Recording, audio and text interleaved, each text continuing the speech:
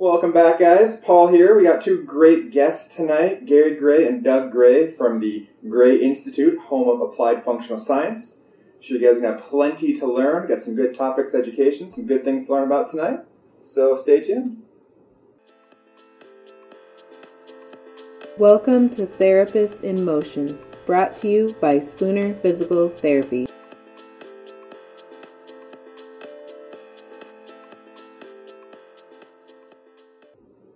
All right. Joining me as well, our Spoonerites. We have the Big Cheese CEO, Tim Spooner himself, and then Brian Schulte and Tracy Hill. Thanks for being here, guys. And like we said, Gary Gray and Doug Gray are two guests tonight. Welcome.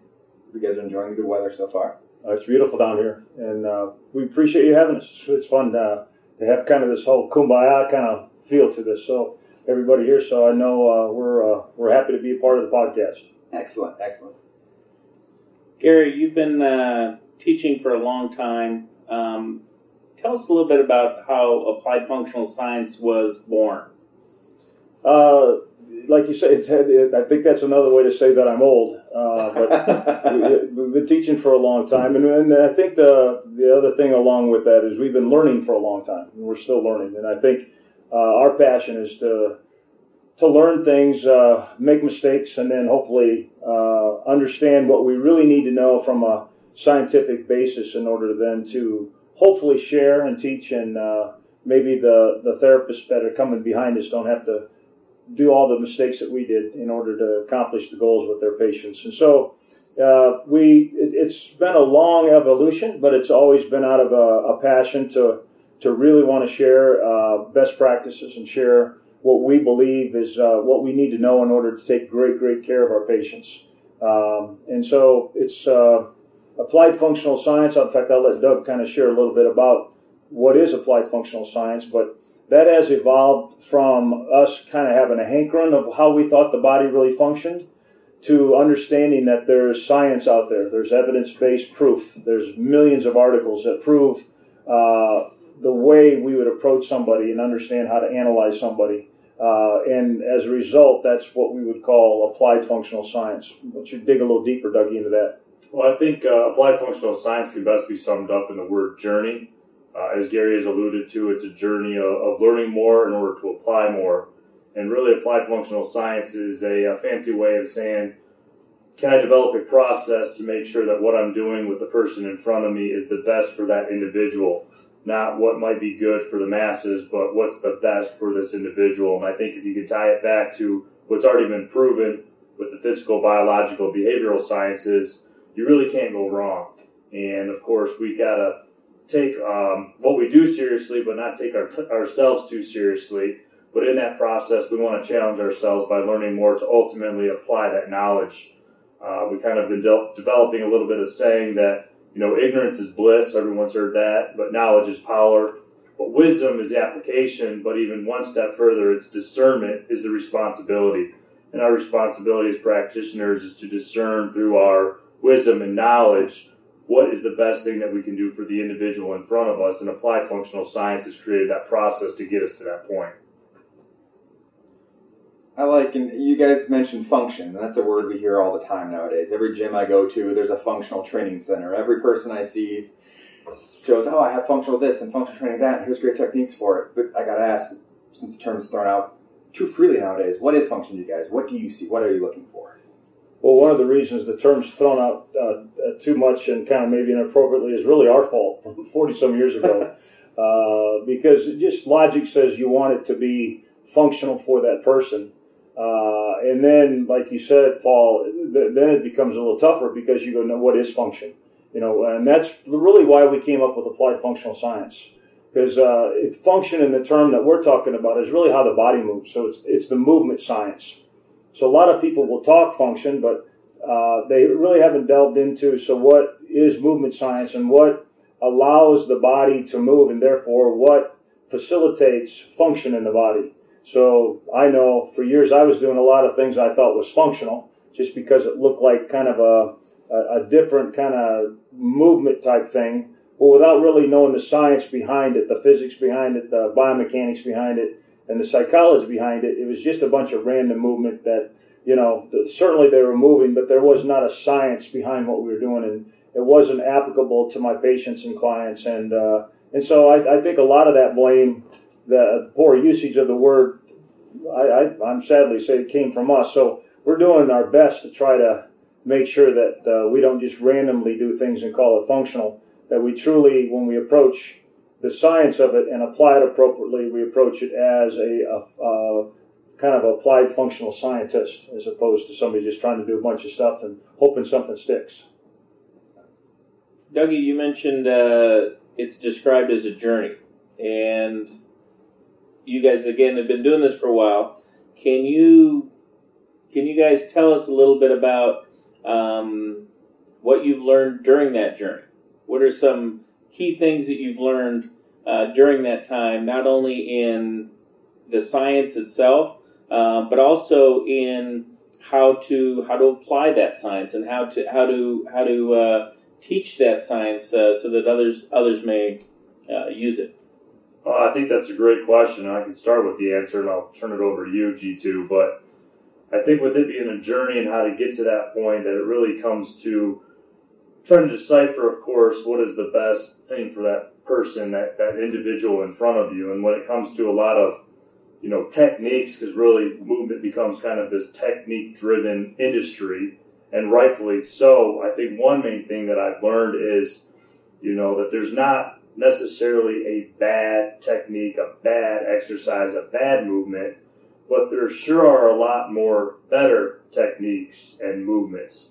And the journey really allows you to start to put on that critical thinking hat to decipher what is the better movement for that individual. And so, I think a lot of times we get involved in saying, well, this one's wrong, instead of saying, you know what, let's not even worry about what might be wrong or what might not be that good, and focus what is the best. And really applied functional science allows us to get to that point, because I think one thing that we've learned is that if you really can't explain the why behind the what in which you're doing, there might be a better direction in which you can go. It's like the technique that works and you really haven't been able to put words to it. When you learn about applied functional science and you learn about these scientific principles that you really already studied in the past, but they become more real and applicable, it's easier to describe why this movement and why this technique is so successful. Now, on the flip side of that coin, if there's this technique that you kind of take it for granted, or you read it in a Men's Health or Men's Fitness magazine, or you heard some speaker over the weekend talk about it, and you try the technique on yourself or with your patients or your clients or the athletes in front of you, and they kind of have that deer in the headlight look that this is just not working, my guess is it might not be that well grounded in the sciences. So the biggest thing that I've learned is don't assume that what you know is 100% correct, but know what you want to study to make sure that what you're doing with the person in front of you is close to 100% correct. I think if somebody's listening to this podcast, they understand it is a journey, because we keep telling ourselves that simply because we don't want to get in the position where we think we know what we need to know. The human body is such a miracle that by the time we get even partially cocky and think we kind of got it and we don't need to really become more educated or learn more, that's when we really believe that we obviously thought it was a destination. And sometimes I think we all get caught in that, but it emphasizes the fact that once you get the degree, once you get the certification, once you get whatever, that's just a little, a curve in the road, and you got to keep moving along. For example, today within Spooner Physical Therapy and all of your facilities, you had a kind of a webcast done by Dr. Dave Tiberio. Well, you guys understand that this is a journey. You're going to continue to learn, and I know you learned something that you could apply to your patients. And what's even more impressive about that is Dr. Dave Tiberio, who we would all agree in this room is the smartest guy in the world of function and the world of applied functional science. He's learning every day. I mean, he just didn't come up with those research articles to take a look at off the top of his head. So it's, the beauty of trying to understand the human body is humbly, it's a journey until we die. And because we really, if we understand the responsibility of taking care of people in pain, we have a responsibility to learn every day and look upon this as a journey, I believe. So I'm going to put you guys on the spot a little bit and say, all right, you said you don't say no to something, but I bet there's one little nugget that you don't do anymore that you did 20 years ago, 30 years ago? And you're both chuckling, so you might have something. Just one, apparently. Yeah. Well, there's a cereal box over there with a lot of nuggets in it, and so I'm kind of trying to figure out what nugget we would pick out, because I think Doug said it best. When we're in a very privileged position where we see a lot of patients who have already been seen by a number of people. That's kind of what we do at Gray Institute. We get referrals literally from all over the world, and as they go through what they've been doing, I've never heard any patient describe what they're doing because the therapist was trying to hurt them. But we do kind of wonder why they did that, and we know the answer many times. They got caught into a protocol. They got caught into doing the same thing over and over again with the same type of patient. They read an article that was very poorly interpreted, and so they all of a sudden decided they would try to do that particular exercise that makes no sense to anybody. But again, it's not that anybody's really trying to create an environment where they're hurting somebody. We just believe there are a lot of nuggets that we were taught that when we looked at what we did, we just kind of turn our head and go, we don't know why we did it. And well, yeah, we did. We learned it in school, so we thought it was right. And so we believe in order to not get caught in all those nuggets, so to speak, you got to challenge yourself every day. I think Doug said it best. If I'm listening to this podcast right now, I'm a little confused, like, okay, what the heck are you guys talking about? It's real easy. Next time you do anything with yourself or anybody, ask, why did I do it? And it should relate back to the science of what movement you did. It should relate back to the assessment that you did on that person. And it should relate directly to exactly what they want to do and need to do. And it shouldn't come from a piece of paper. It shouldn't come from somebody else's head. It should come from your head and your heart and your hands in order to facilitate that. So I'd almost be fearful to list one nugget because I'd leave the other 1 million nuggets out. And again, I think there are even nuggets from maybe that I did last year that I'm a little embarrassed I did, simply because I'm learning more and I'm thinking, wow. And that's pretty good when you get old like me. You realize that, man, there's still more nuggets to be learned and some nuggets to get rid of. But it all boils down to why. Why? Tough questions sometimes. Why am I doing this? Why did I choose that? Well, I think I'll go ahead and throw one out there potentially just to, spice some things up a little bit. And I'll preface it by saying that a lot of the nuggets that we may not do anymore, there's a lot of validity to maybe why they were done in the first place. But the strategy that we utilize is take something that has been used or something that is familiar and see how to tweak that movement for a specific purpose. So, for example, a plank.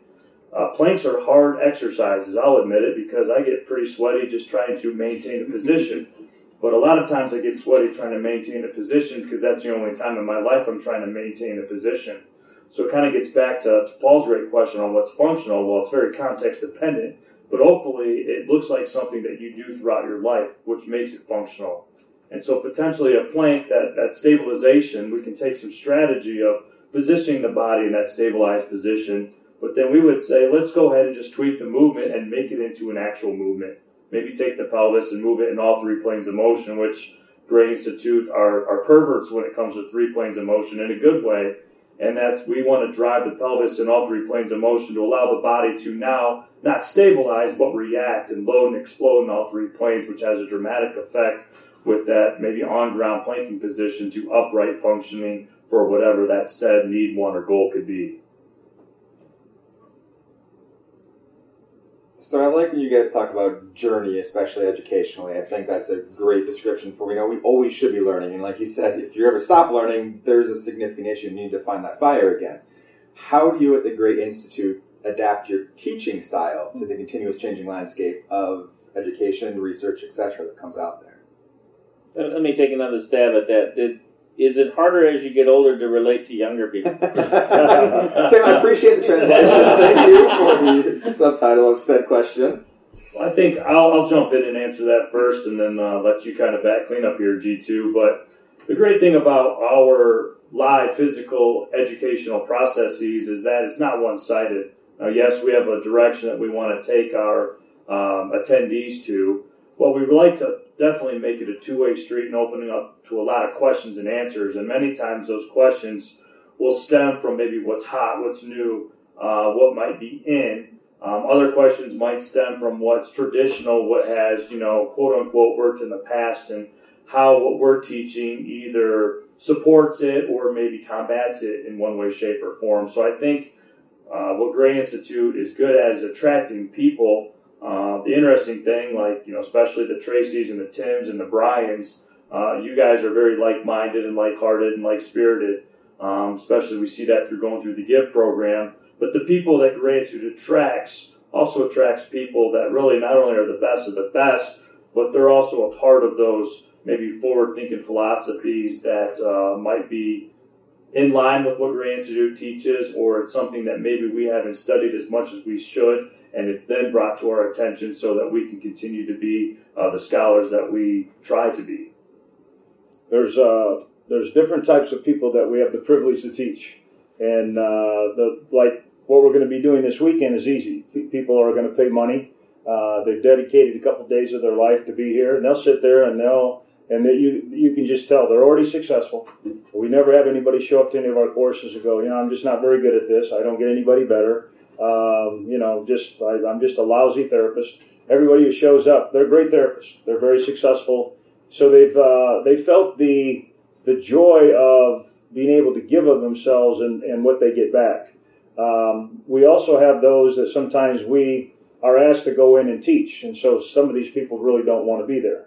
They're told by somebody that, hey, this guy's going to be showing up, and you're stuck with him for 2 days. Put a smile on your face, suck it up, gut it out, and you can just see it in their eyes initially. And you have to understand where they're coming from. There's always fear involved. There's always, at least when I'm sitting in there, ego involved. My ego gets in the way. And there's ignorance involved. There's a lot of things that are involved, and you have to try to pick that up real quick. We're fortunate because we still get to work with students. So we still have a pulse on what the kids are learning in school, which is kind of interesting, because you think over 40-some years, a lot of what we would learn would be enhanced, but that really hasn't happened. And I think that's a whole other story, but I think it's driven by our very poor examination. I'm talking in the field of physical therapy. It's very similar to what I took, over 40 years ago. And so those kind of people may not even know that they need to learn something until you ask them a key question, like, why did you just do that? Or, when that person's back hurts, where do you think that's coming from? Is it something that their foot's doing, something their hip's doing, something their shoulder's doing? You get this blank stare like, I'm not even sure what you're talking about. And so we know from doing this for so many years what blanks were left in school and certifications, what a lot of people don't teach, what makes it very easy for us to go into a room and say, this is what we want to share, because we know we got a pretty strong feeling you don't quite understand that, or you don't know that. Nothing worse going into a room and sitting there and listening to something that you know, unless it just reinforces for you. I usually like to show up to seminars and have somebody teach me something to challenge me. So the young kids are coming out just as excited as we were, just wanting to help. But some of them have been forced to go to school a lot longer than we did. Some of them are actually a little upset about the debt they're already in. A lot of them come out with the name doctor in front of their name, and theoretically, they should be a doctor of movement science. And when you start asking them about the biomechanics of movement, they realize that was a small part of the schooling they missed, which we think is they missed everything. So we're blessed in the fact that we are able to share, and there's a lot of people who are willing to understand our approach, and we teach it by the mistakes that we've made and what we're still trying to learn. But at the end of the day, it's really easy to spot somebody who's passionate about learning and want to do their best. And it's kind of sometimes, sadly, it's easy to spot the person that's very satisfied with where they're already at, and they're getting a paycheck, and it seems that they're just moving on. And so you have to identify that real quick before you try to jump into somebody's space and try to change their heart a little bit. The Gray Institute will be satisfied when? When Gary leaves. I think we're already satisfied, but I think there's a difference between being satisfied but also being content. And I think the content is the challenging part in a good way, where we try to challenge ourselves. I think we're selfish in the fact that we don't want to be content with where we're at, because we feel like there's a lot to not only learn, but a lot to continue to be taught. But I think we don't want to be content because of all the paths that we get to cross with like-minded and sometimes not like-minded professionals and individuals. That I think when people think of Graying Institute, once they kind of get into the system, they realize that it truly is a community. It kind of has this, strangely enough, a family feel. And to kind of let that go and say that we're content with just where it's at would be that we made it across the finish line. And G2 kind of jokes that we'll be satisfied when we're gone.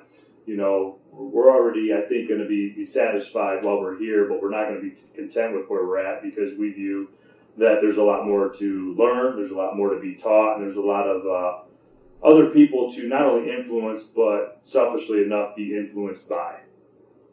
I'll be satisfied, content, happy when every physical therapy clinic and facility functions as a Spooner clinic.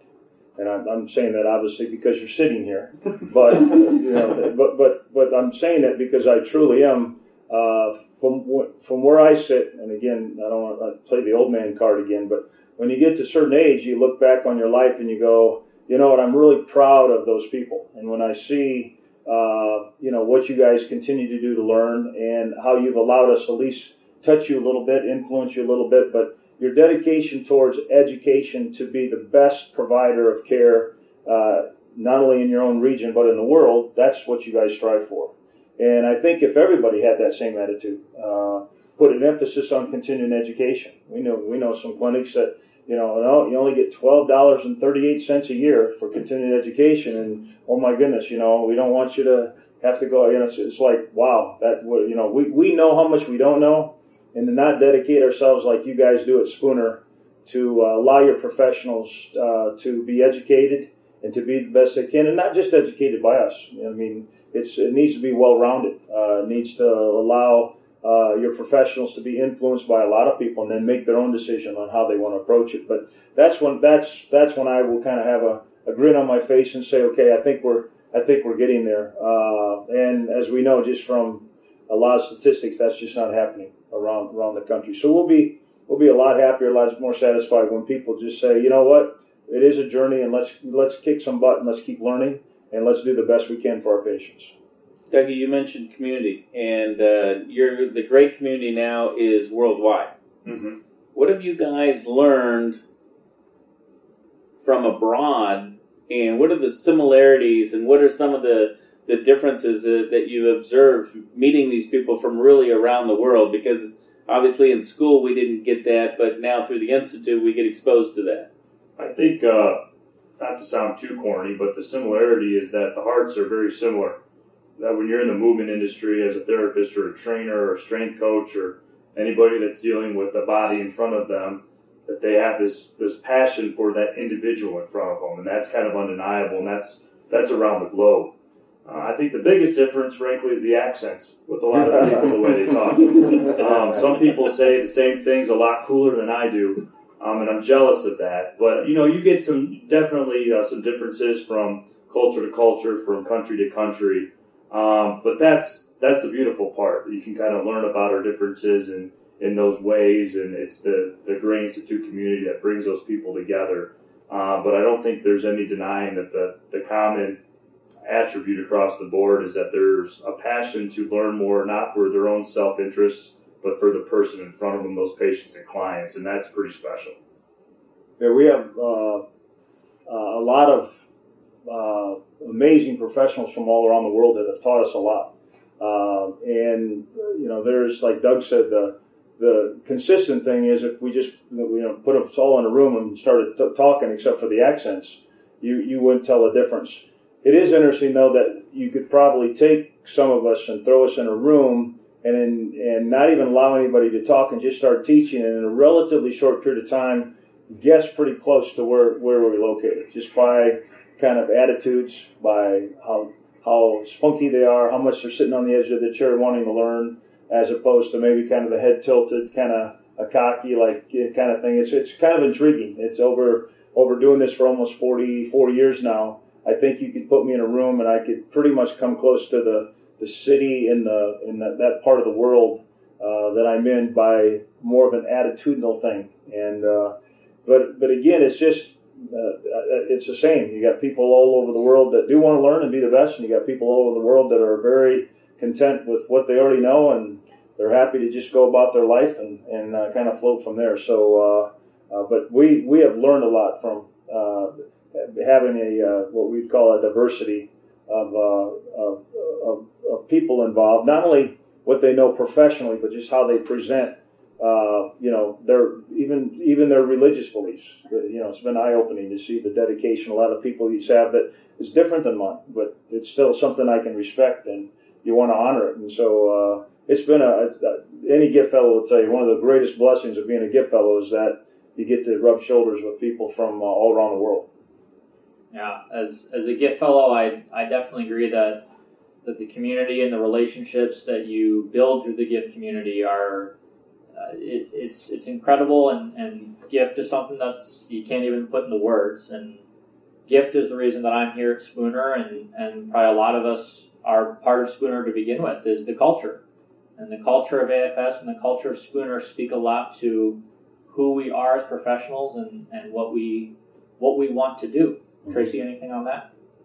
I agree. I mean, some of my best friends came from gift, and even though it's been 7 years at this point, I could pick up the phone and call any one of them and bounce an idea off their head and just get a little energized and excited about learning something new from what other people are doing out there.